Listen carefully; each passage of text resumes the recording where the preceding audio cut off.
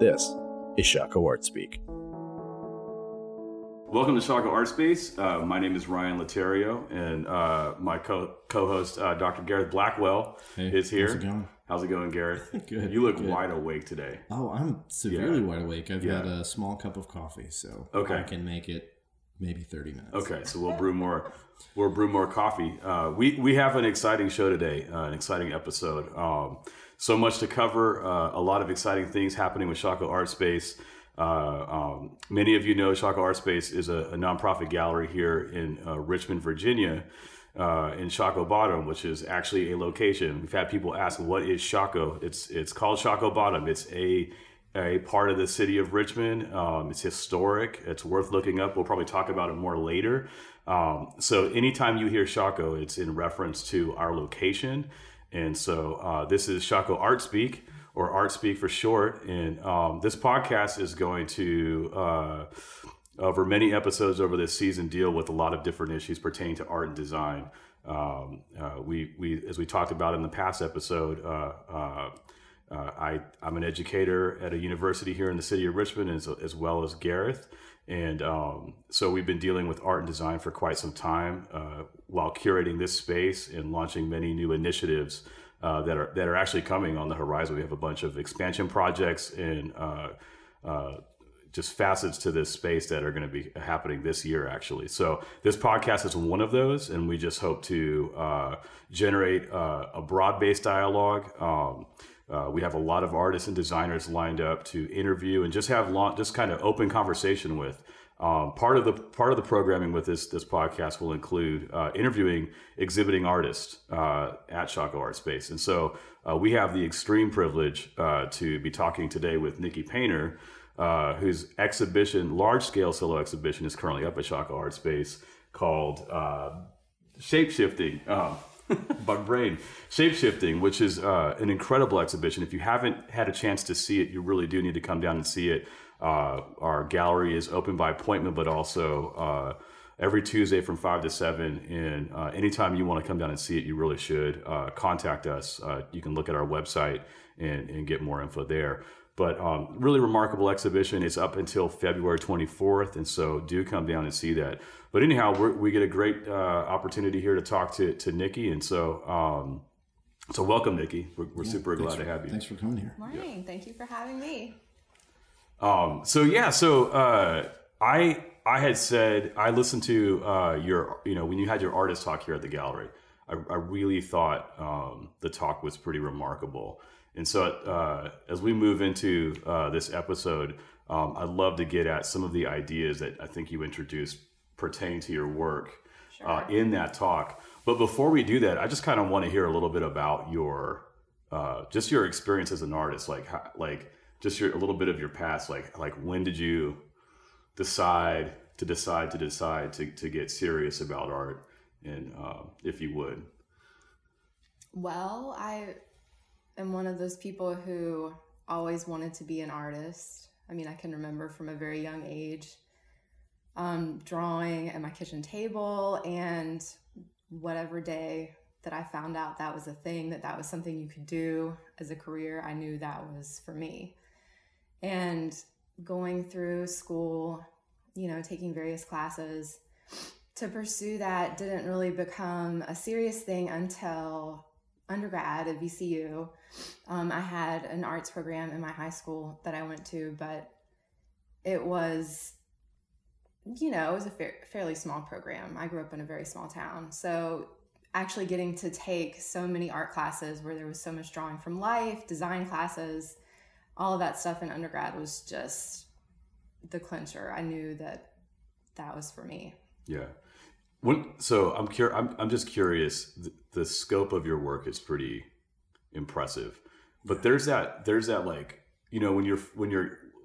when I thought I was when I wanted to be an artist, what that meant to me as like a kid for me was comic book drawing.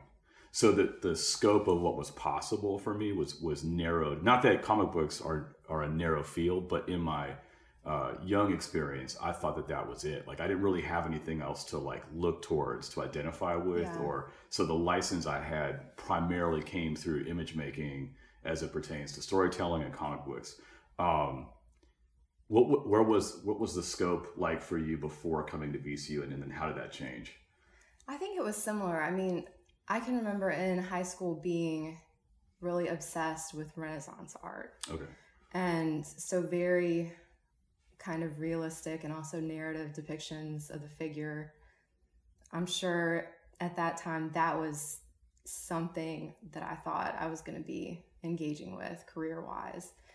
And that's a really good question. I'm not sure when that shifted, but probably in having contemporary art classes in undergrad, like realizing just the breadth of representation, the breadth of sorts of art making processes that was available. It didn't take me long to determine that realism was realism was a goal for me in undergrad, but that I wanted to move past that. I wanted to have more of a sense of invention in my own work. And that's something that I think really drives the work. Okay. Continued up until now and probably will forever. Yeah. And invention, I'm just meandering here, but it's like inventions that feel more impossible in some ways than like the very pragmatic invention, you know, like it seems like they're inventions that are like launch pads into more unknown quantities or spaces, or, you know, when I think about your work, which I think is kind of, there's almost like a whimsical component to that, but I don't think your work is whimsical. So that's just an interesting idea, the invention idea, I think. I don't know. What do you think about that? No, yeah, I think that works pretty well. I'm trying to think through this. I know there's some things we've been talking through with some students. This idea of like adjacent possible, right? That the things we move into in like creative practice actually move us into spaces that allow for new opportunities and new paths forward to kind of emerge. And I think that's really interesting looking through your work, because it's got a feel of like building a world to it that like seems familiar, but like you're saying is an invention, right? And so there's a familiarity to it that I think brings you into the work when you start to look at it. But then the more you kind of pick through the pieces of it visually, you start to see that this is actually very different in some ways, and that allows, like, at least mentally, for me to go into different places with the work. And even, I mean, I've got a 4-year-old daughter, and she's come to the gallery several times, and she, like, the stories that she is able to create just from looking at your work. I think you kind of hit it on the head, Ryan. Like, your work is not whimsical, but there's a nature of the work itself that I think, like, there's this kind of this joy and life in it that's like really exuberant, that is kind of fantastic. And I think it's something that even my 4-year-old daughter is picking up on, because the way that she has seen a few of your pieces have just been like, oh, that's really interesting. Because she, in a piece where I saw homes, she saw airplanes in the sky, and I was like, that's interesting, but they're not that different in some ways, especially as you're portraying some of them through the visuals and the art. Well, yeah, I think, I mean, we can go into it later, but just like the whole aspect of placemaking and trying to identify your location in relationship to something, and, you know, there's an elusive quality to this work. Can you talk about that, like the abstraction component in your work? Like how that functions in the work, like why did you land on abstraction? Maybe that goes into graduate school too, like in terms of as an abstract painter myself, I think I have my own ideas of why, but I'm curious, like, how does that, what do you think there is about this? I mean, I'm using it in a pejorative sense, but I mean, your work is pretty unique, the way you make the work, and it is abstract, but it also still gives these like indicators of something. So it's not so removed that you can't relate to it. Right. You know? Well, I think that for me, abstraction is really a product of invention, or my search for invention.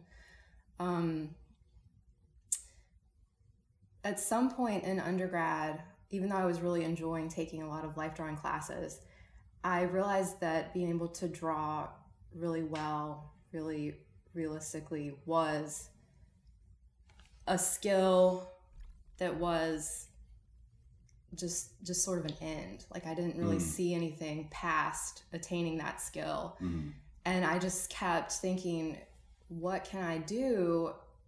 Like, what is in image making that is going to be mine? Like, how can I make work that really feels like mine? And that has been a question that I continue to ask. And a lot of the bodies of work that I've made over the course of the years since undergrad, even before I was in grad school, a lot of it has just been reacting to that question. Like, what about this bunch of work doesn't feel like mine? What needs to shift? So abstraction for me is just different sorts of stages of the work becoming more my own. Like if you think about something really becoming fully abstracted, like broken down into its most essential shapes, colors, patterns, I think all of the stages of how that happens, which is something that I do think about in the work, like what does this look like if it becomes even more simplified? The decision for where to stop that is a very personal process, and I think is something that I think a lot about in trying to achieve work that is truly my own. That's interesting. Yeah. It's like I almost feel like you're talking about it as like this, like I'm getting like a boomerang. Like it has to go away and pass through some kind of state, and somehow I think people think about abstract art as being divorced from persons, and in a way, and so in the way that you're talking about it, it's completely not the case. It's that it's sort of like much more from a person, a particular person with a unique vision and a distinct understanding. And that is how I think about abstraction, and also even non-objective work. Is it's very personal. All the decision making that's involved in that kind of work. Yeah. So I think a lot of times, like maybe not makers per se, but I mean maybe those that are kind of like just on the outside of considering art or looking at art or what have you. Like I think there is like this idea that that's a very that's remote and removed from human beings. Right, almost like it's an automatic sort of less thoughtful. I think it goes back to like even what you were saying earlier about like kind of that limited scope when we start out, right? When we're kind of on the threshold of like the art world and we really get into what you were talking about with undergrad, where you start to understand the breadth of everything that's there and available and what you can do. I think that's limited scope to start out with abstraction is very much, here's a yellow square on a canvas, right? And it's like, oh, it's not the hyperrealism, so it's abstraction. But I really like the connection you made between abstraction and invention, right? There's an abstraction that goes on even in the building of a reality that isn't here, right? Or an image that isn't here. So, fiction in that way can kind of be an abstraction, right? In the same way that biography isn't. And I think that's an interesting kind of lens to look at abstraction through that really does make it feel a lot more personal, because the invention has to come from somebody's mind, right? So, and I mean, I think that's something that is important about the decisions I make in my work also, is especially when there are combinations of sections of things that are more abstract versus more recognizable imagery, is again, it's that decision being made really evident. These are the things that I'm including, these are the things that are becoming simplified. Yeah, so kind of like it's a bit of a reordering. So like some of I think the imagery that I noticed coming out of your work feels like it's born out of the particularized abstract soil that you've created for it. Sure. So then it doesn't merely live dependent upon like what is directly in front of us in terms of like if I was looking at an image of the earth or something like that, like an orb or what have you, like it doesn't feel like it is independent or dependent upon that in order to be understandable. It feels like it rests more in the sort of the visual milieu I think that you've created for yourself. Because I think somebody came into one of the talk or one of the days that the gallery's been open and said something to the effect of like that your work was unmistakably yours. They were familiar with your work, and they were really adamant that you had something very distinctive about this, the makeup and the scope and of the work that you're making, and they were it was a positive for them. It was that's great. I mean, I consider that very positive. Yeah. So I was like, that's pretty. I mean, yeah, it's just an interesting thought for someone to have that strong of a reaction. So Yeah, I think there's a fantastic coherence to the show, especially being a show that's so large. There's a coherence to it that you, like Ryan's saying, it does feel unmistakably all coming from one artist. There's no question about that. Just to throw it out there really fast, there's 50 pieces in the show. So it's sometimes people don't know how large the space is and what kind of undertaking it is to actually do a show here. There's a lot of work. A lot of work. Yeah. So we get into that. Over the course of 50 pieces, like you understand that this is all coming from an individual, at least visually. But I think one thing that I'm interested is there's that kind of coherence or the feel where everything is coming from the same source, but you're doing it through so many different uses of mediums, right? That it's not 50 just paintings on a canvas, right? But there are there are varied ways that you're making this stuff. And so what is kind of the way that you consider how the piece should live through the process you're going to make it through, whether it's going to be more three-dimensional, more flat, more painting, more sculptural? Like, how do you understand that?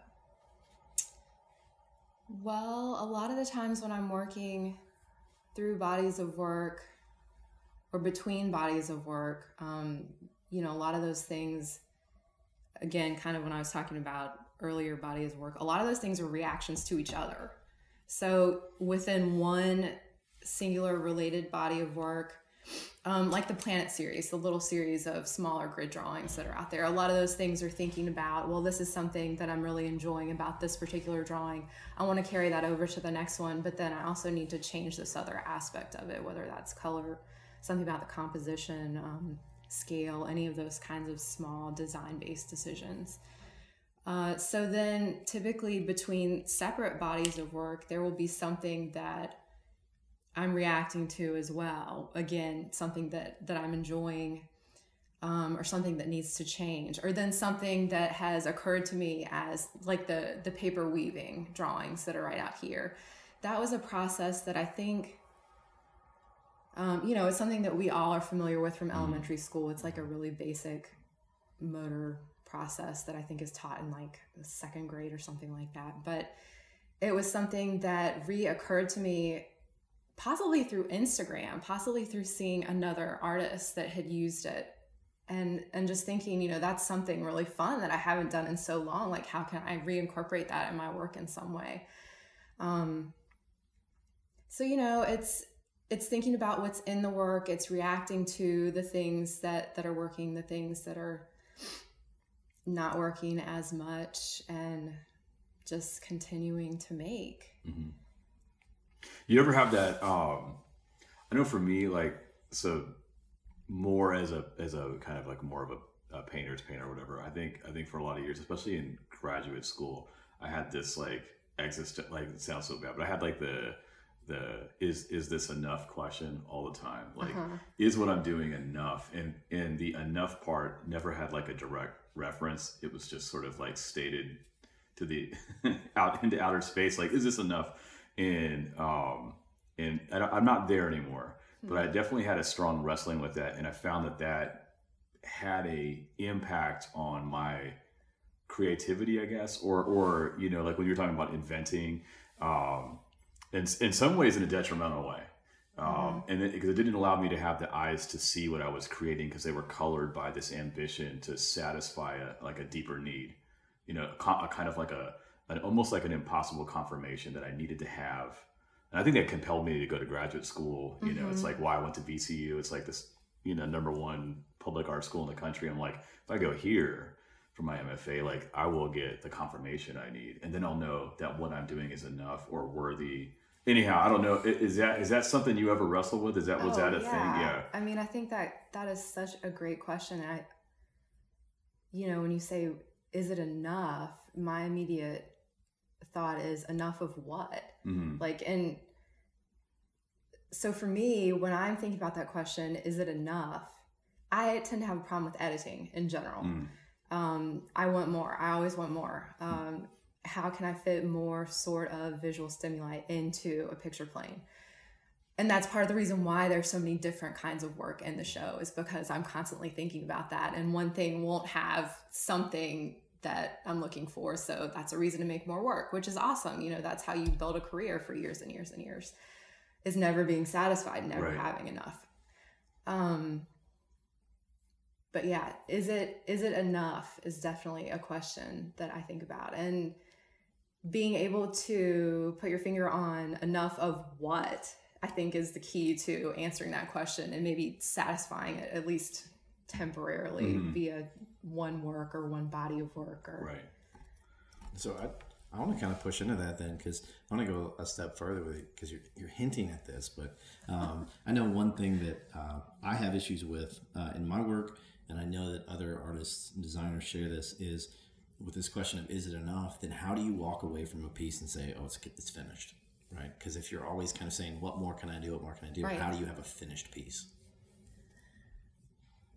Well, I think for me, there is just the knowledge that, okay, there's so many more years of making stuff behind this. So at some point it is full enough. It moves my eye through the picture plane in a way that is enough. It feels full enough. It has enough visual variety. It has enough also unity.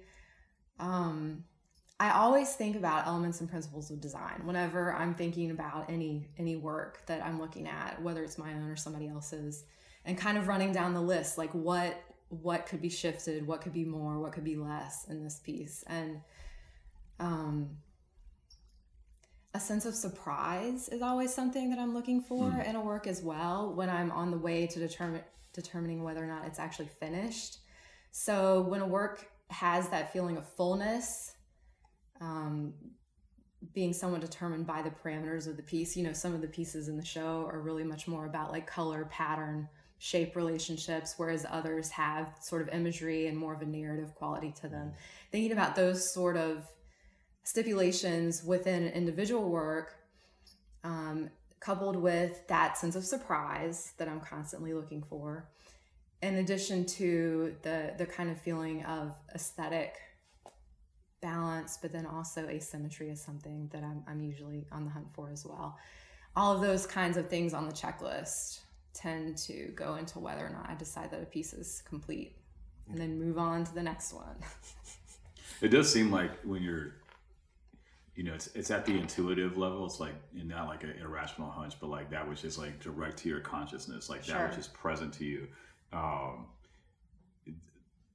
It emerges in such a way through your effort that at some point you also just tend to look more than do.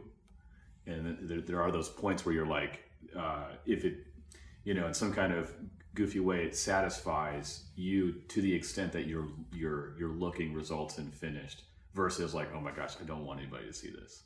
Right. I'm looking at it because I do not know how to fix, like, I don't know how to resolve this. And that's like where you know, for me, I'm like, I gotta scrap it. Like, but if it's the other, then you're like, okay, I'm gonna hang out with you for a while.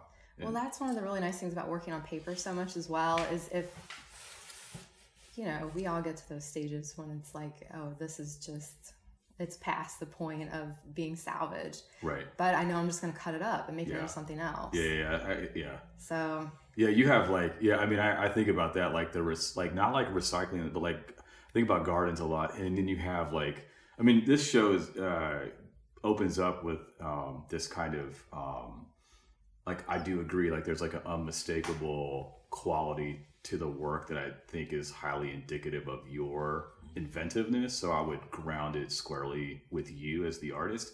And so when you come in, there is a world, you know, so for anybody who hasn't seen the show, you really should. When you come into the space, there is a garden. It's a very abstract garden, but it is a garden. So the scale has changed. I mentioned this in the artist talk. I alluded to it a little bit. And then you move to one of our larger, to like Gallery 2. And as you turn the corner, it opens up into this more constructive space. It's more architectural, but it still has a lot of the hallmark variables and color relationships and abstract shifting planes that are, you know, mixed media. And then it kind of moves around to like just the abstract principles. By the time you get to Gallery 3, like there's these flat, but they're like these shadow box pieces, and you know, like, so like you're being shifted through different scales of a larger world is kind of the way that the show feels. Yeah. And then it kind of breaks down. So then you have your broken ladder pieces. So the architecture is broken down, and then it kind of like climaxes or closes back at Gallery 1 with this grid of possible Earth-like environments that are like, they look like they're being remade or something, or regenerated. And so like you do, I mean, I don't even know if we were thinking about it consciously, but you made the work, and it resulted in a show that kind of gives, whether intentional or not, gives that feel. I don't know. What's your thoughts on that? I really wasn't thinking about, when we were curating the show and arranging things in the space, I wasn't really thinking about the sensation or even sort of a sense of a timeline that would happen as you were walking through the space, which maybe was actually a mistake on my part to not consider that. I was really just trying to think about what work or what bodies of work fit best into each little segment of the gallery. But that's really interesting to think about that. I had not considered that. Yeah. Oh, well, I said, like, been thinking about this a lot, and like trying to simplify it to myself, but also for others, which is the, we have to see what is in order to imagine what could be, but also what will be and what is. So, I mean, like there's that, which relates to the inventive thing a little bit. So like observing what is becomes like a launch pad for what could be. Oh yeah. I mean, I think being able to really see, going back to that basic building block of drawing from life, like really seeing is at the root of every artist's practice.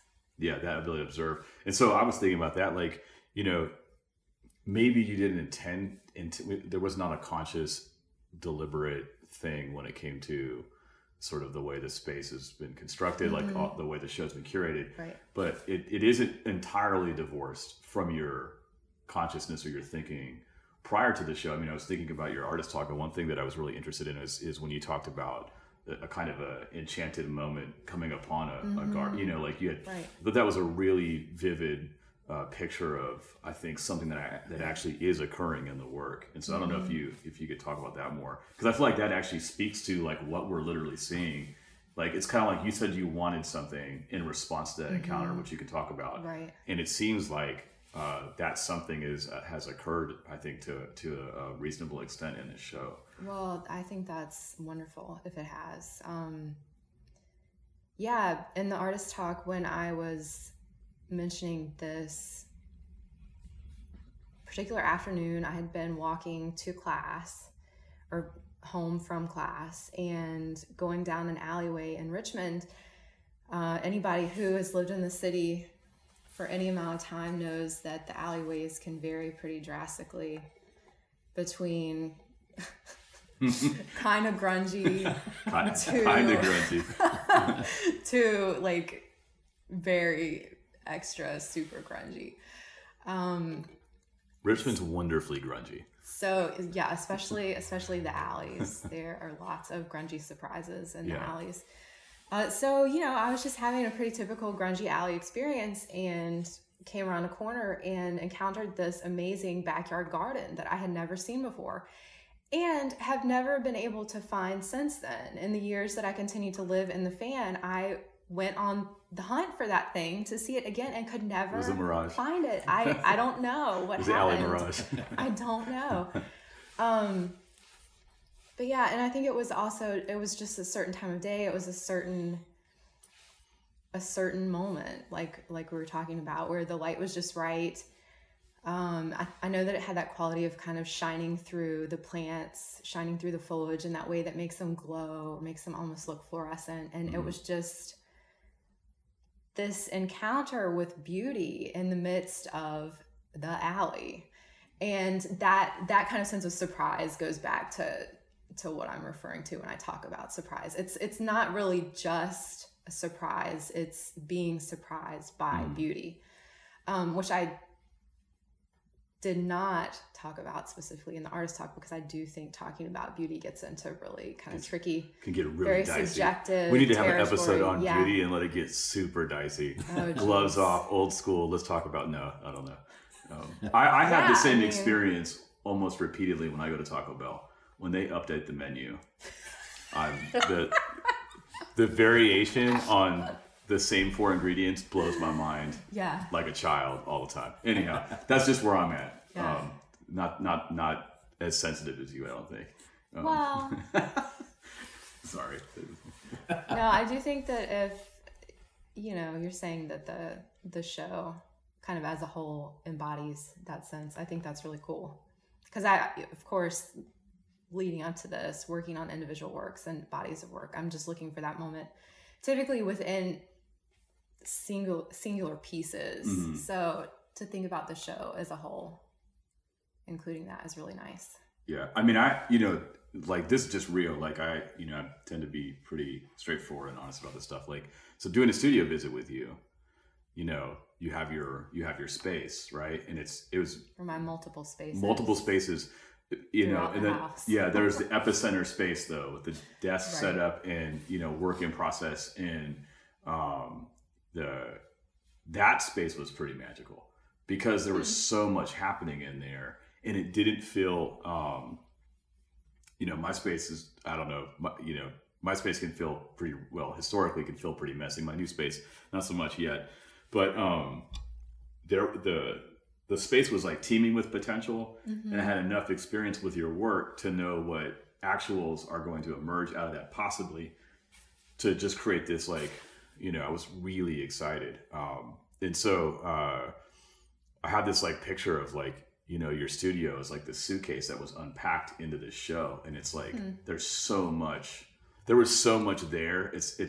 Like, I mean, I think most people that have come to the show are just kind of like blown away at your tenacity. Like, I mean, there's like the work, and then there's the intangibles behind the work that are indicative of the artist. And so there's a tenacity there, or a focus. So you're not you don't seem to be haphazard.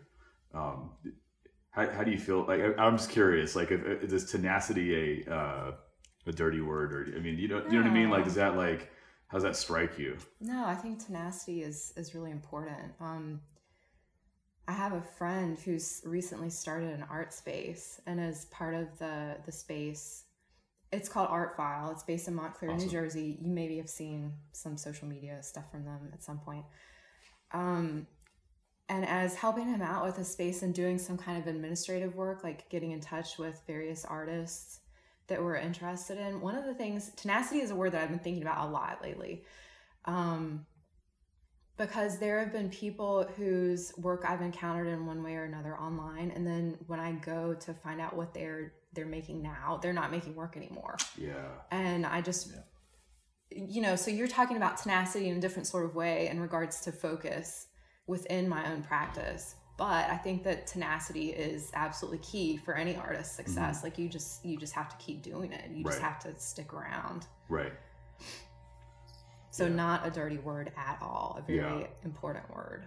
Yeah, I think ownership, I mean, I don't know. I feel like sometimes it's a little bit taboo to take ownership over that. It feels too salient or something, too aggressive, or, but that quiet tenacity that like, there's Gareth and I think when we talked about doing this podcast, I think one of the things for us in working together at Shaka Art Space now, and like as things are expanding, is that we overlap relationally in our spheres of influence, but we also plot out different territories. So we have a lot to learn. Like, I mean, part of this was like, we have a lot to learn. We're curious. We want to know more. Sure. We want to share more. We want to generate community, both online, but also in the city of Richmond. And there's so much potential here, but it requires people kind of coming together and being comfortable in their differences, and being okay with being equally tenacious without being threatened by it. Right. Because Gareth is coming out of a design context, and I'm coming at far more out of a fine art context. And so there are differences that are where it allows for real lapses or ignorance. Like, I'm ignorant to things that I think Gareth is quite capable of, and possibly vice versa. Definitely vice versa. Yeah. So, So I think that's a part of the discussion is like, and I don't know, maybe you can kick this around, like thinking about like what sustains a practice, but also like what sustains a community. Like we were talking earlier about this, like the intersection between the personal sustaining of a practice and how that might relate to generatively to like the community at large. You know, like when, you know, there's like What's Up with Richmond as far as like, I think Amanda Delaby is a pretty awesome writer. Did a piece in Burnaway. Oh yeah. Talking about Richmond in a way that I thought was pretty brave and sincere, honest, and needed. Yeah. The question of like, which is in a way was like a kind of a tenacious thing. Like in my mind, I guess not to overstress that now, but just to say that took a stab at saying like, hey, we kind of need more, and that requires something of us that I just wonder if we can give that or not. Anyhow, I don't know what kind of thoughts do you have about that? I don't know how, you know, the tenacity of an individual relates to sort of a sense of community building tenacity. I think that maybe the answer to that will be found with you guys and your sense of tenacity and all of the goals that you have. You know, you're not only tenacious, but you're very ambitious as well for what you might bring to the Richmond community over the next couple of years, which I think is really great. I don't know how individual tenacity relates to community building. I will say you're the person that, you know, I always say, but you're the person that suggested JT Kirkland apply to show here. Oh yeah. So you kind of know at the intuitive level, I think, because you did it, and then it really galvanized. Like that like in hindsight, you know, because we were doing things here since like 2011. Yeah. But really, this building was like pretty drab and like a lot of problems. Not like problems in a bad way, but just like things that needed to grow and mature before I felt like the space could be a public-facing enterprise, like that had a certain level of expectation or standard. And that didn't occur until 2016 when we launched it officially at Shockoe Art Space. And that, I think Blade Wynn had a really awesome show up. Yes. And it was starting to look at like building out the next several large-scale solo exhibitions and really wanting the quality to be there, like really wanting to set a solid precedence. And so that particular contact that you made was pivotal in that. You know, so I mean, I feel like that was an extension of kind of like what I've come to know about you as a person. You seem generous and pointed in your generosity, which would also be indicative of that kind of focused tenacity kind of thing. Pointed generosity, I think, is very accurate in describing me. Like I do like playing professional matchmaker, if you know, with colleagues that I'm very familiar with their work and what their sort of career progression has looked like. Yeah, I like to match people up with opportunities if and when I can do that. Yeah. So I think that's part of it. I don't know. Yeah. I'm just trying to, like, honestly just trying to think, because I think that's, you know. No, generosity is definitely part of community building. Hopefully more and more people can be expressing that. I think that's something that, you know, that's almost like a what comes first, chicken or the egg kind of thing. Yeah. Like when you have a sense of strong community, people are more willing to be generous, but community is also built on generosity. So like what falls first? Yeah. You know. I think, you know, we're trying to figure it out, but it is a question. I think part of it, I don't know what you all think about this, but I think some of it has to do with maybe we haven't always done the best job, and maybe I'm off here, but maybe we haven't done the best job at helping others in a thoroughgoing way appreciate like how art, design, I mean, how these pervade, how they matter, and how they maybe already are mattering in people's lives, that they're completely unaware of because maybe they don't have to be aware. Like you can just kind of take it for granted. Like I always tell, parents of that are worried about whether or not their child is going to be able to be an artist. I'm like, well, you're, depending on what they go into, like you're in some way, if the arts are pervasive enough, like you're already wearing clothes, so somebody made those clothes. Right. I always kind of go back to that same statement, like, is how many things in your life are design made, considered. That doesn't deal with maybe the work that you and I make per se, but it does create a really thoroughgoing context for understanding the nature of creativity and its value. Sure. So I don't know. No, I think it's definitely fair.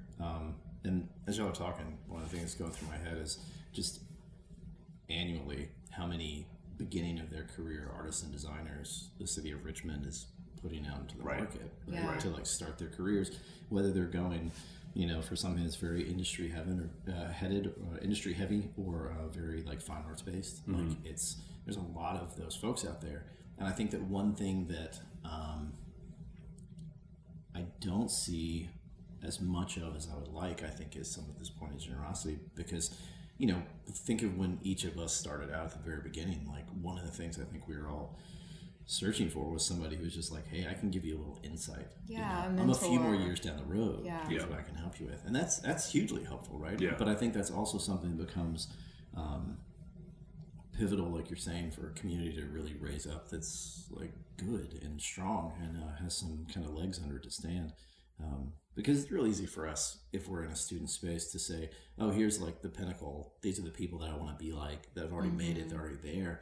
But when we start talking about folks that are kind of like mid-career, right? Where they're on the way up, like those are the ones I think that can be the most helpful, because they give us the like, oh, this is a step that I have to make. It's not this huge leap that I think I have to do all at one time. Yeah, no, I think that's big. The crystallized goal, the kind of immortal hero sort of thing is a thing, but then it's often so contained, it's like sealed, hermetically sealed. It's like, I don't have access to that. I can behold it and admire it, but I can't fully see the steps to get there.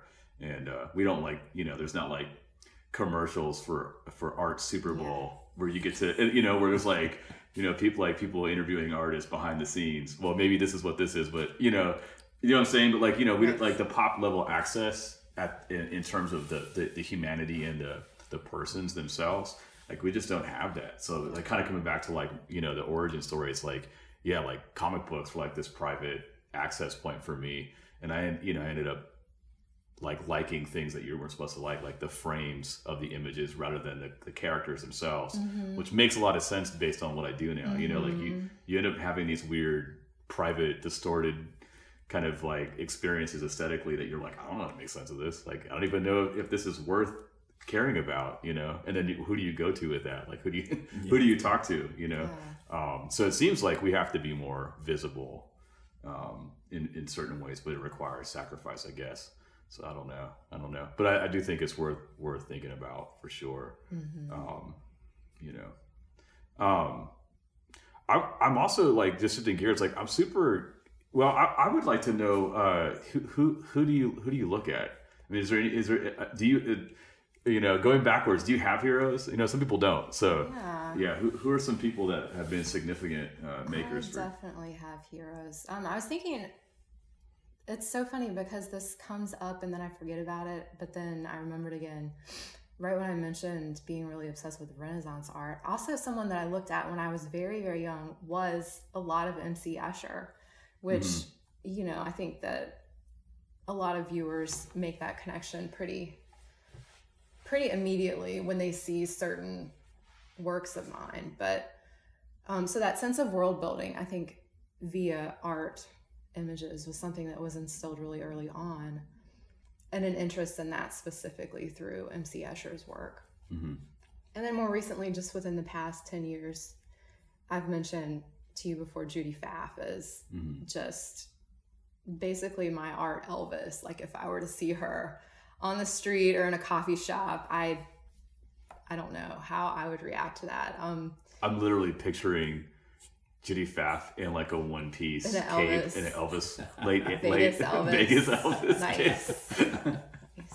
And then MC Hammer is somehow in the back of my mind, like kind of doing like MC Escher. I don't know, like this cultural satellite debris in my mind. It just orbits my brain and like it inappropriately interjects itself into like sincere conversation. So I'm sorry. I've also been looking recently at a lot of Daniel Buren stuff. Okay. Which was really funny because I had a student who did a presentation on his work a couple years ago, and I was like, oh yeah, that guy's cool, but it didn't make the connection of how related and how actually interested I was in his work, and I wasn't super familiar with it at that time, but then recently it came up again, I think in some of my online travels, that I've been really excited about it, and just thinking about the kind of audacity that he has to just throw his patterns all over these giant structures and to just, alter buildings according to his vision. And I don't think it's something that he feels as compelled to answer for as a lot of us would. Right. So, I mean, that's one of the things, like, so I love his work, but I also love his attitude where it's just like, it's worthy of being made and it's worthy of being seen because it's different and it's so ambitious. Yeah, it's like scale loses importance just enough to not stress about the justification for like painting a building. Like, I mean, it's almost like you have to see it as not that there's like the Jean-Claude or Christo, like, like there's a little bit of that kind of bravado, I'm going to make this a really big deal and I'm going to wrap this building. Right. But then there's like maybe a more nonchalant, almost like a simplistic, like, yeah, that's that big, that's like 40 feet tall and I'm going to create this pattern on there, or I'm going to do it at 4 by 4 inches, but really it's just a matter of playing with scale and no big deal. I mean, not that it isn't, but I think that mindset, that freedom, is really interesting. Yeah. Yeah. I think also, I mean, like, this is something that you and I were talking about earlier, Ryan, is, the transformative nature of objects we make, right? And so if we even talk about that concept with what you're talking about here, the transformative nature within an interior space of a work that's on a wall or a work that's on a dais or whatever, is in a lot of ways, quality-wise, not that different than the transformative aspect of a building draped in a giant piece of cloth within the scale of a city, right? And so it's kind of understanding, like, almost like, are we starting to talk about like where does art exist best as art? Are there those kind of questions, or is it kind of like pushing into spaces of no, there's something actually about like how spaces are changed through the work that is evident in them, and like what effect that has on people, because I think that also gets into discussions about community in arts, right? And the way that what we do is exhibited in that space and how it transforms those areas. Because I think, and speaking from my experience, I think one of the things I liked so much about design is that you could literally transform the way somebody understood something. So it was like in a communication aspect, like the design itself could transform something from mundane to actually readable, or vice versa. Yeah. Right. And so can you talk a little bit about, with your abstraction, with your invention, with the ways that you're doing things, like how do you understand a work's transformative power, or do you even think that's something valid? I think that it's super valid, and I do think, like, when you're talking about a work's transformative power, I'm interpreting that as a work's ability to communicate, and so I think a lot about mood that's communicated within a work, and so of course my color palette is tied to that. Really, that's probably the first thing that anybody notices when they look at the work that's related to communication. And then also the use of patterning within pieces, I think of that as communicating a certain sort of intensity or urgency. I really more, for the most part, think about just the psychological qualities of works and how the elements and principles of design come together to communicate mood. So I don't know if that's related specifically to what you're does. talking about. I think that's, because really I think with transformation, it's like, there's the physical action, right? That like having an escalator next to stairs changes behavior, right? So there's that aspect of it, but I think also if we're talking about like in a reflective sense, like the transformative power of art is kind of like launching thoughts into places, understanding the work, kind of getting into it. Well, yeah,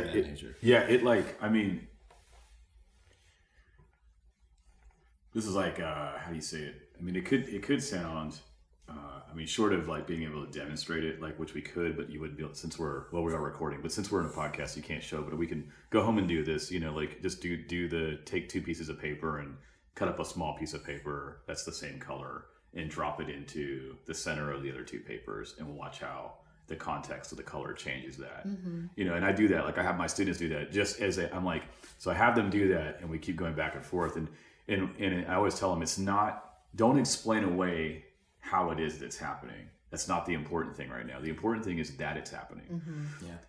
And that it's happening. And then I'll say, okay, now you know that this little blue piece of paper has been cut in half and it's against this black piece of paper and it's against this like fluorescent pink piece of paper or white or whatever. And we've done a bunch of changes.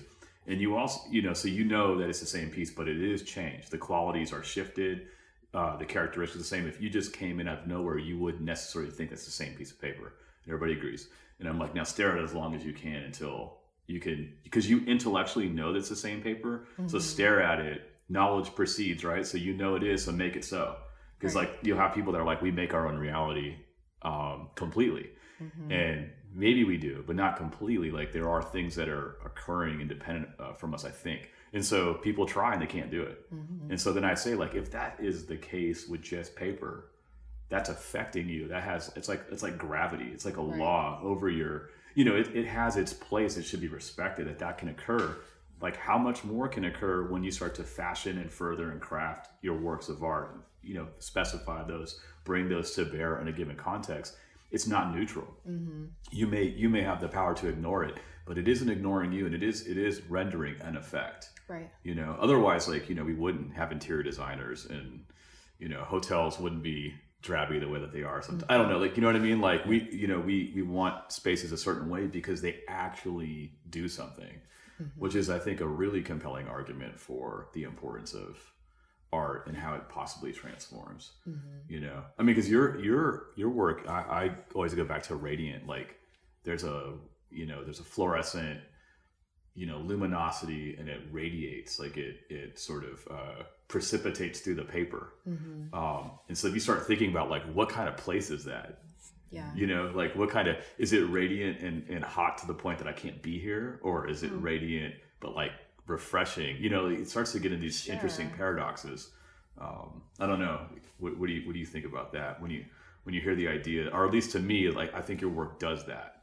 So there's been a number of interesting color related conversations that I've had about the work, about my palette, over the last 10 plus years at this point, because I've continued to use fluorescent colors for a while now. And my association with it has always been that they're rooted in the natural world, that these are colors that you see, like when I was talking about that moment when I was in the alleyway with the light shining through foliage, or thinking about underwater sea life and animals that have natural fluorescence. That's always been my association with it. But more commonly, it seems that people have this association with artificiality, where they're thinking about like traffic cones or just kids' toys, things that are made out of plastic, which I just think is so interesting because, a lot of the times when we start learning about color, we learn about color symbolism in elementary school, and it's taught in this super finite, like really universal way where red equals love. But that's not the case. There are lots of cultures that have different associations with different colors. And even as individuals, we bring lots of baggage to color and all sorts of other signs and signifiers that are in work.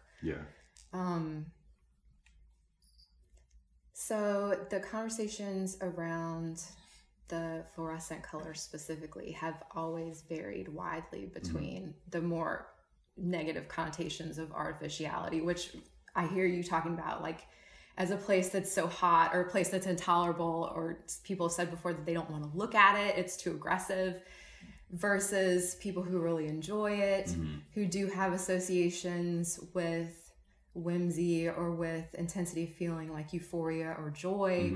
It's always been interesting to me how varied people's responses specifically to that set of colors can be. Yeah.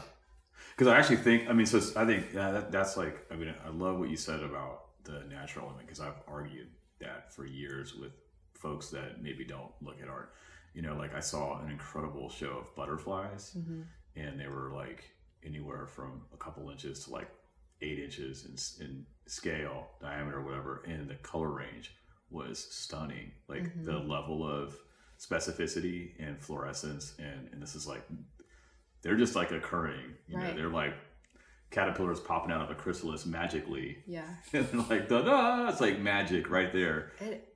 Really, like you really can't, you're like, why is that there? And why is it like that? And so, cause like when I would look at your work, I would say that the radiance is there, but it actually brings about a refreshing coolness, like I can actually be in the space. So it's paradoxical to some of those cultural assumptions that are, like you would say, baggage, like loaded onto the work a little bit. The artificiality, like the signifiers that allow for certain connotations to be the thing for somebody. And so what I get to, I guess, is like I think that that's the imperative for artists to be artists and to be visible. Is like I think the way the confirmation bias is real. People tend, like, it's like I tell my students, like, when you buy a car, all of a sudden you notice that car everywhere. And so you tend to work out of what you already value, or what you're coming to value, and to the exclusion of everything else. Yeah. And I think that that's the case in the way people look at or think about art, is a process out of their epistemology, which is centered on what they most value in a kind of like a useful way or a practical way. And I feel like you talked a little bit about like the enchanting quality of that garden experience. And I just really drawn to that because I think that there is a lack of enchantment to the world we find ourselves in. Sure. How do you, because you've mentioned, so heading somewhere, right? So like disenchanted, re-enchantment possibly. And also internet, because we've talked about, it's in the background of the discussion. So Instagram. That's what I was just thinking about when you said this sort of disenchantment with the world, and how we're all trying so hard to put it out there that we are enchanted. We lead these amazing enchanted lives via social media and how we want everybody to perceive us. It's so weird. It is. It is weird. The world that we live in is so weird. It is weird. It's weird. It's weird at levels that I never, like when I was a kid, like, so I'm, was born in 75. So like, I remember, I just remember like growing up as a kid in the 80s with like MTV just showing up and like being worried about like the Cold War because I was told to by teachers, and, just really only really understanding Ronald Reagan by virtue of his hair. Like just the shape and look of his hair was like the thing that I remembered. It stood out to me. It's like he has presidential hair, right? And I confirmed that by looking at like Kennedy's hair, and then I bypassed Carter and Nixon because they didn't have that kind of hair. Do you know what I mean? Like that's where I was at, like as like a 7-year-old. Sure. And then like, I don't know. I don't even know where I was going with that. I'm sorry, but no. So I don't think I definitely had. You just couldn't. I couldn't see the future we're sitting in right now. Not even for a second. I'm sure some could. There's probably some prophetic folks that have written some. I think I've read some interesting people that have kind of tracked where we're headed, but I certainly didn't. Back then, I don't think I was not preparing for this world. I was learning for another world, and it didn't happen. Right. This one did, which gets into culture making for me a little bit. Like, what do we do based on where we're at? How do we envision the future? How do you, what kind of world do you want to live in going forward is an interesting question. So this artificiality thing, you know. Right. I have colleagues that have openly expressed interest in like having their consciousness uploaded onto a computer in like a hard drive and living in that world, and a disembodied world, so to speak, you know, like in very sincere convictions, you know. So I don't know. What do you think about that? Because you and I both know that we benefited from Instagram. I mean, like there's, I love, oh my gosh. Like, I mean, I love seeing art on Instagram. Totally. It's a passion. But yeah, that being uploaded,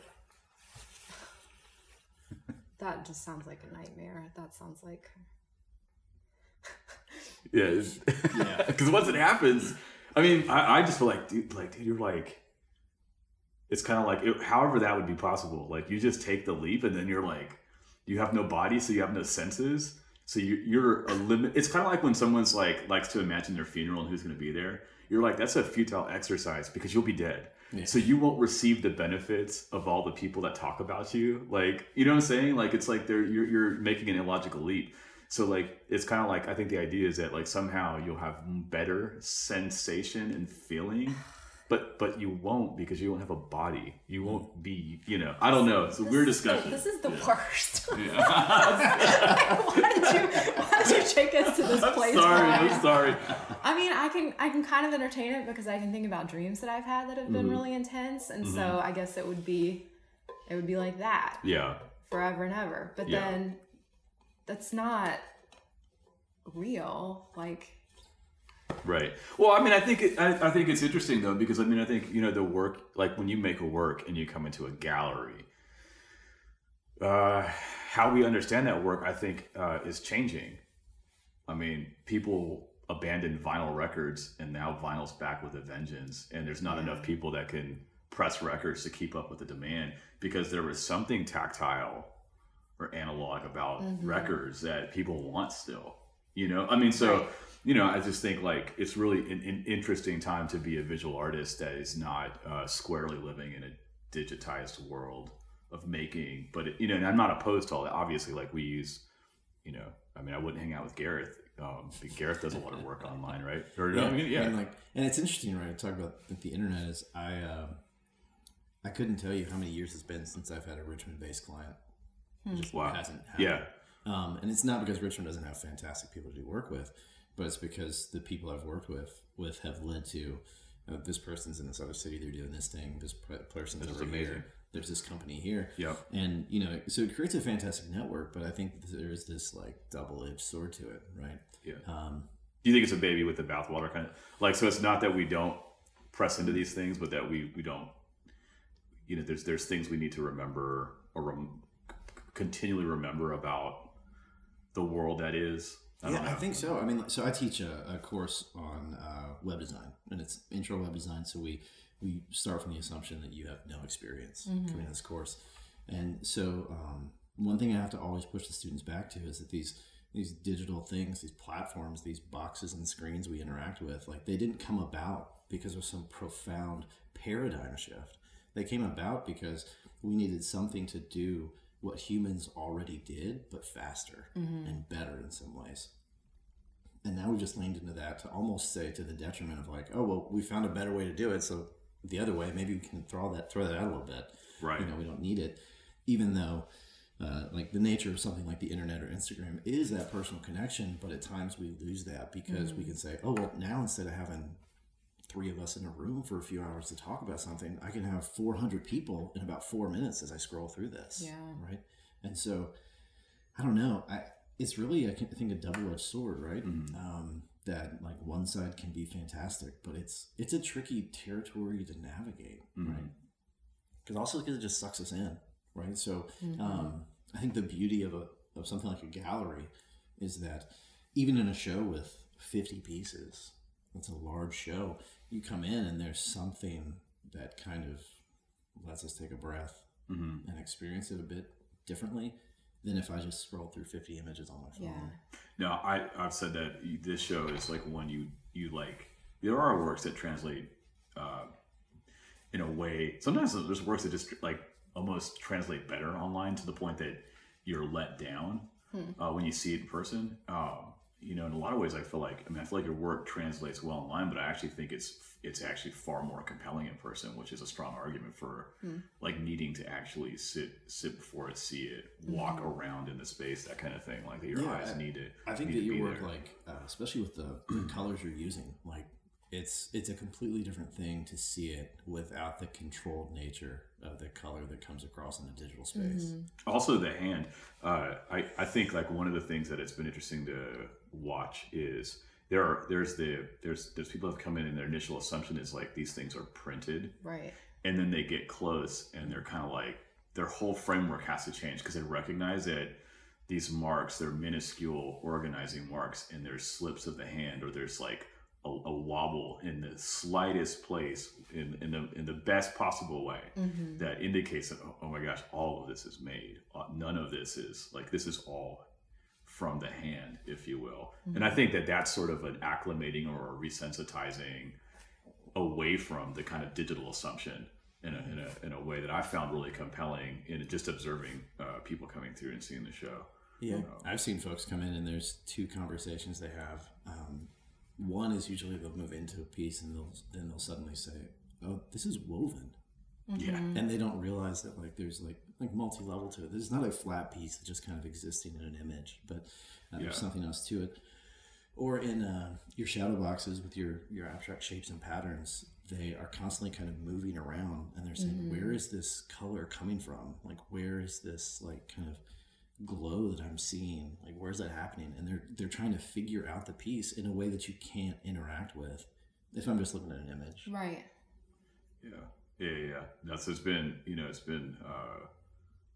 I mean, that's why I keep saying it's worth seeing for sure. I don't know. I just think these are the issues that we need to think about a little bit. Like, how do you help people? I mean, it sounds super assumptive to be like, we need to help people do this. I mean, I need help doing it. Like, I can pass over so much, and so I'm aware that I'm passing over a lot, and I'm missing out on the specifying transformative power of the nature of things, like how they actually have shaping influence that is actually tangible and real. And the practice of being before something that is not a flat hierarchy. I mean, that relates to persons. I mean, you think about our, not to get into this, but even our social climate, like being able to sit together and talk and see each other and listen to each other is like something I think we need more of, not less. Yeah, I was thinking kind of along the same lines in terms of we've been talking about almost from like completed work forward, but if we think about this in terms of how it transforms what we do as artists from the completed work backwards, is our inability to sit before an image and view it and really take it in person, does that impact negatively our ability to make those images in the first place and spend the time that we need to create the work? Or is that kind of dulling our senses to where we're okay with finished at an earlier state because we're uncomfortable with just kind of the gratification is not there right away. Yeah. What do you think about that? I mean, because I mean, like I said, you said it a bit. It's in the background of the discussion, like this artist on Instagram, and I'm definitely there. Like the blessing of Instagram is like it's allowed me to bypass the old days of like, for me would be like in Sacramento, like California, like laying in a library with like 50 volumes of Art Forum and poring over every image I could find. Right. And then like the prospects of like, how do you even find artists? I did some gallery stuff there as a working artist, and so Instagram has completely transformed that in the best possible way. Yeah. So how does that? I don't know. What do you think that the positives of that create expectations that make it harder to be an artist in some ways, or do you think it makes it easier for you? Like, how has that? What are your thoughts on that in light of this discussion? I don't think that it really affects my practice. I would say at this point I'm developing a practice that's specific to social media, which is extremely difficult and is its own sort of creature. I don't think that it has a bearing on what I do in the studio at this point, and I don't see it factoring in heavily anytime in the near future. Right. because what I make is what I make, and like I said, I respond to my work. Yeah. So How do you, so coming out of the show, just kind of curious, like what's your, now that the show is, you've sort of been done, have you been back in the studio? Like what's your mindset? Sometimes people have like a major drop, you know, you get kind of like, you're like exhausted, you're done. Yeah. You're done. You're like, it's hard to get back in the studio right away. What's that been like for you? It has been a little bit hard, but I have a couple different things that are in progress. I have a little series that I started that tends to be a go-to for me. Like when I have times that I feel blocked, I can usually dream up a series. Of course, it's with the structures. I mentioned this during the artist talk, that the structures have been a go-to kind of way of working for me for a while. And it was really interesting because I think at the close of the artist talk, I was leaning toward really wanting to continue the like low relief, non-objective shadow box pieces, which I'm still super interested in, but in a way I feel like over the last couple of weeks, I've more so doubled down on wanting to continue with the architectural structure series. Interesting. Because at one point I think that it was through, you know, I was talking about doing some arts administration for that space. I've been looking at so many artists' work, and at one point I had this realization that there are so few people that work in black and white because it is its own set of challenges. Mm-hmm. And could I, well, I won't give it away because this is my mystery for right now to wrestle with, but definitely asking myself some questions around color palette and how to reapproach some things and make new a series that has been ongoing for a while now. Yeah, I definitely had that, like, so Albert Ullin was a big influence for me, and he has his black and white paintings, and Philip Guston went through a pared down black and white palette painting thing, and you know, I think it was in like 2012 I started making an aspect of the work was black and white because it had its own thing. And I remember feeling like, I had this professor named Ian Harvey who I think did something similar, and he was talking about my work in my studio, and he was like, it's so dense, and you know, there's some problems you need to solve in your work in simplifying in certain places like black and white. And I was like, that's like taking the easy way out. Like, you know, I really saw it that way. And then and now, you know, so many years later, it is its own set of problems. And then at least for me, so like that's like my mainline work, but then the smaller works I've been making that are more object oriented, that are color for the most part, I mean, it's reintroduced color to me in a new way. So it kind of reframed color, because I found that I mean, now I'm thinking out loud, like, like I think a lot of my references for color prior to that were artificial. It was you know, it was like product design, and that's still an influence, but it's not the only one now. Right. So I don't know. Anyhow, I think those shifts can be like paradigmatic, and it really, I think it's really interesting territory, and it is. I don't see a lot of that, you know. So do you have any shows coming? Do you have anything else coming after this? What's your do you have any goals, residencies? You know, you can talk about that. Yeah, I've always got goals. So I have work up in a couple of shows in different places right now, in addition to being here, which is really nice and is typical of the artist's life, where it's, you know, like everything is happening all at once. And then you have times where there's nothing. But so I have a couple pieces in a show that's at Crooked Tree Art Center in Traverse City, Michigan. Fantastic. And that's a paper cut show that I was invited to be in, which I was really excited because, you know, I apply for so many things and don't get into so many things. And so then to actually be invited to something just because the person curating it was actually familiar with my work was really nice. And then there is a show up at Art Space right now in the project space called Environment at Risk, which was put together by an artist friend named Jessica Sims, who also works for the Sierra Club. And that is spotlighting current concerns about coal ash and the pipeline in Virginia. So that's going to be up. I think both of these shows are going to be up through, I want to say, the end of March. But besides that, right now, just applying for lots and lots of things, continuing to research even more things to apply to, and we'll just see what happens. I'd really like to get a residency in this year, but just fingers crossed about whether or not that actually happens. Yeah. I don't know. I'm probably getting close to winding down. Do you have any questions about us? Covered most of the stuff that has really stuck out to me in the work. Yeah. I'm trying to think, because I know that I'm really interested in just the actual kind of, just the practical kind of day-to-day of an artist's life, right? I know one conversation that I've been having with a lot of folks is around the nature of what work looks like for artists, right? Because I think we kind of go back to these ideas we talked about when we all started out.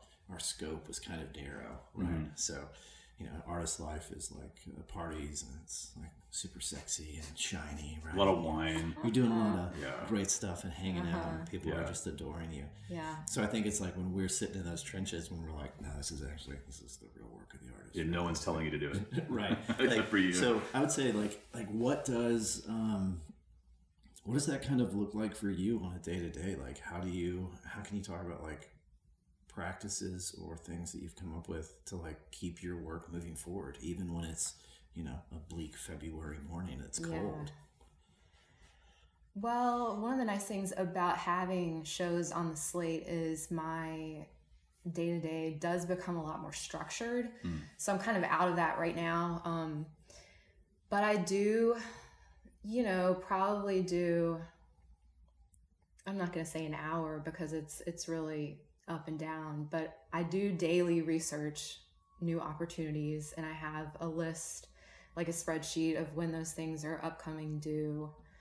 And I have lots and lots of folders on my desktop organizing. Like I don't usually just sit down and work on one application all at once and knock it out. I kind of will compile, like one day I'll just edit the images and stick them in the folder and then go work on something else or research something else. Which, sounds a little scattered, is a little scattered, but interestingly, unsurprisingly enough, kind of mirrors my studio practice as far as typically I have lots of things going on and I like to switch back and forth between works in progress as opposed to just sitting down and finishing something in one fell swoop. I usually work a lot at night. I am a big time night owl. Like I'll do emails or administrative stuff in the afternoon and then not typically get started with studio hours until later on in the day, and then be up working until, sometimes 2. Like if I don't have anything going on for the next couple of days, I'll oftentimes be up until 4. Like I'm pretty nocturnal in regards to studio practice. It's really up and down right now as far as structuring my time. I have the time period that I'm doing the administrative stuff for Art File, so that takes up a little bit of time during the week. I have a retail job that I go to for a couple hours during the week also. So not that structured. Yeah, it's interesting. Like I wonder if I'm listening to you and like, my life is largely structured by the academic calendar, being an instructor at university, right? So, teaching in art foundations, like I have like these seasonal rhythms that I have to then plug everything else into and around the primary function of that. So studio practice, everything, art space, all that flows. And so I'm habituated in some ways towards this academic calendar. I've been involved in academics like my whole life, basically. Right. So like I have not had to structure much of my life away from that structuring component. And it's making me think, like, I wonder how much that is at play in terms of difficulties for artists post-school because of the way academia has given them seasonal rhythms and structures that you almost can operate with at the level of assumption. You just assume it and it is. And so then you get out and you're like, it's not there for you. Those rhythms, those like graduating rhythms, those validating rhythms. Like I got grades, I got critiques, I got like. So then we get to this place where that's all gone, essentially, unless you're a professor at a university, and so perhaps or whatever. And so I don't know. I feel like maybe there's just like one more talking zone to go into, which is like it makes me think about residencies. I mean, Shockoe Art Space. Like our hope here is that we would, part of the vision is that we're moving into like getting a additional space across the street from here and expanding to I think some classes that might address some of these issues. We'll be launching a journal because I think writing is needed. We talk about that a lot. Like definitely. I think there's a missing component of solid critical reviews of all the galleries here in Richmond, like let alone writing to rest on that. And there's like some great stuff happening. I think Looksee is really good. Like there's really great components and people doing great things, and I think we can do more to support them and others, other with institutions more consistency. With more consistency and frequency. So like Style Weekly has done some great stuff, but then can we come and bring more consistency at a baseline level? But also one thing I think is missing here is more residencies to seize on all that Richmond has to give, but also all that Richmond can take in from people that are outside of Richmond, like this kind of go-between, So just to say, like, I'm part of Shockoe Art Space's goal is to, as a nonprofit, is to, we're looking at launching a lot of these things this year. Like membership is coming, like we're going to have a lot of, like a fundraising campaign, a lot of things happening. But one of the goals we want is to have a residency for an artist, writer, and a curator to be together, to get some synergy and to do some projects, both for us, but also for other institutions and galleries and artist studios here in the city, with the hope that they can take an awareness of people like yourself back out into their locations in other cities and states in the United States. So I don't know. I feel like residencies are a really important thing in sustaining and supporting an artist's practice. Sure. And you've had some experience with that. Would you care to talk about that a little bit? Yeah, residencies have really played a super important role for me. I think they've always seen sorts of leaps forward in my work in regards to subject matter that I've dealt with or wanted to deal with and haven't felt like I could do it until, for whatever reason, I went to this new environment and finally allowed myself to undertake it. The first residency that I went to was actually the Vermont Studio Center in 2006. And it was during that time away in an amazing community of artists that I decided I really need to take the steps to go back to grad school. I was teaching in public school at that time and had taken this really wonderful 4-credit grad class with Amy Oliver that over the course of the class, she recommended that I look into residencies. And one of the ones that she mentioned was the Vermont Studio Center. And so then I did actually go to that, and over being there, it was recommended that I strongly consider graduate school. Wow. And went on to do that. And residencies have just been such an interesting bridge at a lot of different times in my career, whether to new ways of working, like I was mentioning with subject matter, to new sorts of professional connections. I always recommend, like, to other emerging artists, if you have not done an artist residency before, if it's something you think you might be interested in, because, residencies aren't for everyone. You have to pack up your stuff and go work somewhere else and be away from your pets or significant other. But if it's something you think you might be interested in, if you're dealing with some sort of major question in your work, it's something to really consider. It's something that I do usually try to recommend to people. They vary so much too. I mean, I have some colleagues that were at one where, to their surprise, like the space was so dilapidated that part of what the residency became was actually making that place better for future residents. Right. Which I thought was really interesting. On the one hand, you're like, dude, this sucks. On the other hand, like, what an amazing thought. like that you actually leave a place better than you found it, kind of thing. Yes. So there's aspiring, aspirational spaces that lack resources, but the intentions are good, Right. and they need artists to be willing to work with them at that level. Right. So, you know, and then there's the really incredibly established residencies where I think an exhibiting artist here, Roberto Jamora, was at the Joe Mitchell residency. It was like it was like 4-star meals and like, you know, it was like a rock show kind of treatment for, you know, a month or whatever it was, or maybe even longer. I can't remember if it was 4 months or a month, but it was like pretty extensive. And I was just like, I can't even imagine being treated that way. Do you think it, you know, in your mind, as someone who's seen a few, what do you think are some optimal or essential components for a residency to have, like, as an artist, first and foremost, what's the best way to care for an artist, if you will, and serve an artist or support an artist through a residency? Like, if you were going to do it, if you were going to make one, what would you? If I were going to make one, well, that's different than how I was initially thinking of that question. Because as you were starting to frame that, I was just going to say that, you know, I think that artists really need to know themselves in regards to what they want from residency when you're doing your research. But if I were to try to make a residency, I think what you were just saying about having a small group, that to me is ideal.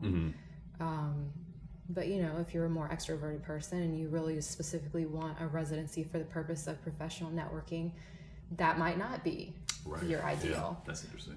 But I would prefer a smaller scale group of people, because I think that the quality of personal connections that you can make, personal and professional connections, is going to be better at a smaller scale. Right. If meals are provided, I think that is also ideal, because that's something that can definitely help artists, writers get out of the day-to-day grind, not having to think about grocery shopping or meal preparation. Let's see, if there is a stipend that can be provided as well, either for travels or for materials, or both, that is also something that is preferable to a space that might ask for a fee for, you know, room and board. Those would be my main things, just off the top of my head. Right. Not asking an artist for additional labor, like that, the residency that you were talking about with, I hope that was something, I know we They talked did it about that altruistically. They were not asked. It was, Okay, it was an extreme example. That's great if they did that altruistically, because I think that would be a total nightmare to just show up somewhere and be like, surprise, you're building this building for us. There are residencies that state that up front, you know, like a sort of work study kind of situation. But typically if I go on residency, I just want to work. You're going there actually to make your own work. You're like, surprise, you're here to actually make my work for me. Exactly. It's the Ryan Laterrio residency where you make my paintings. Thank you for learning with me. So I think stipend, small group of people, meals provided, would be top of the list.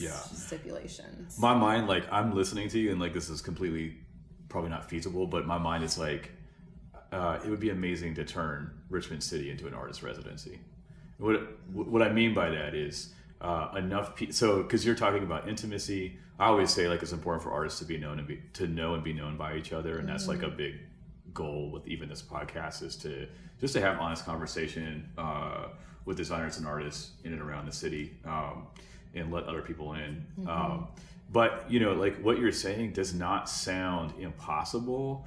And I could imagine the city becoming a residency for artists, because you know, and maybe this is utopic, but the recognition of the value of artists, and you're talking about meal support, and like a space to work, and intimate contact with people that care. Oh, and let me also add some opportunity to either exhibit work or give an artist talk. Definitely. Not, I don't know. I've been on residencies and also research residencies, that it seemed like the stipulations for community interaction were a little bit above and beyond, like to the point that it would eat into your studio time and maybe be distracting. Yeah. But I think that some opportunity to get to know the community and connect with them, you know, even at a very small level of just giving like a 10-minute artist talk about your work to a group of people, I think that's really important too. And sounds in line with what you're thinking about as far as, you know, making professional bridges between Richmond and wherever resident artists would be coming from. Yeah. I guess I hope people listen to this just and hear a bit of what you're saying, because I think if you tangibilize it and humanize it a little bit, I mean, I think you know, I think there's opportunities on the table that are not stereotypical, and I think, you know, I can imagine there are people that have homes that are they've never thought about the idea that their home and their garage could be converted into a studio, and their extra bedroom and their kitchen can become, you know, essential to like allowing an artist for 3 months to have a residency there. Like, you know, I think vision casting, like I'm like listening to you and it's just making me see, like, I just wonder who out there has actually the possibilities if the community was of people that are interested or known enough to agree to help set these things in motion. You could do things in a lot of different ways, because sometimes it's nice to be in a residency where you're removed, but also like it'd be great to be in it'd be great to be at home in the city, but with some time out from some of the stuff that you're talking about, to get time to conceptualize and create in such a way that it actually feeds back into the vitality of the environment you're in, the city you're in, the people you're in, that kind of thing. So I don't know, my wheels are turning, I guess, just thinking about what you shared. So, well, I think this would be a great place to stop. So we really want to thank you, Nikki. Thank you so much, Nikki. Thank you. Yeah, thank you for being super generous with your time. Amazing artist talk, amazing podcast interview, and I think everyone needs to follow you on Instagram. Oh, thank you. What's your Instagram? It is InPaint373. Please go there. Like, follow, and I just can't wait to see what you do next. Like, I know a lot of good stuff is coming. So thank you very much for having me. Yeah, thank you. Thank you. You've been listening to Shockoe Art Speak, a production of Shockoe Art Space. We are an independent, non-profit art gallery in Richmond, Virginia. We can be found online at shockoeartspace.com and in real life in historic Shockoe Bottom.